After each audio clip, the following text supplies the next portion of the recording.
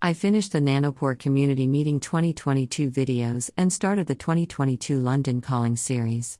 Brian Catano is a technical applications specialist with Oxford Nanopore Technologies. Catano is based at the New York offices.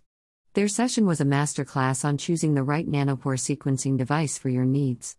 Catano spoke about the throughput of Flongle, MinION, and ProMethION 1.8, 43, and 245 bases, respectively.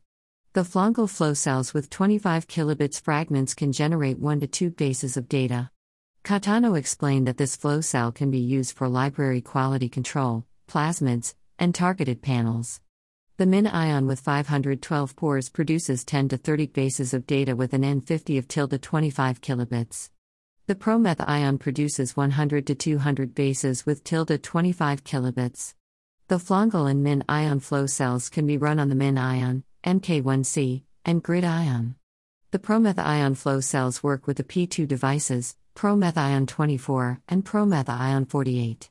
The MinION devices produce about 50 bases of data, and the GridION is capable of up to 250 bases.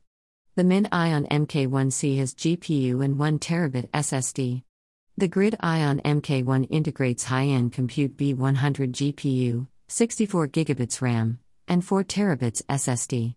5 flow cells can be run independently or in groups. The Flongle adapter can be used too.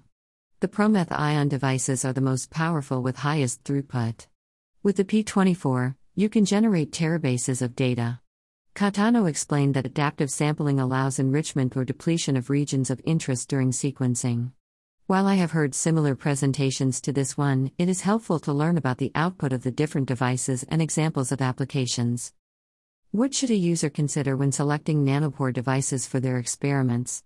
Photo by Steve Johnson on Pexels.com.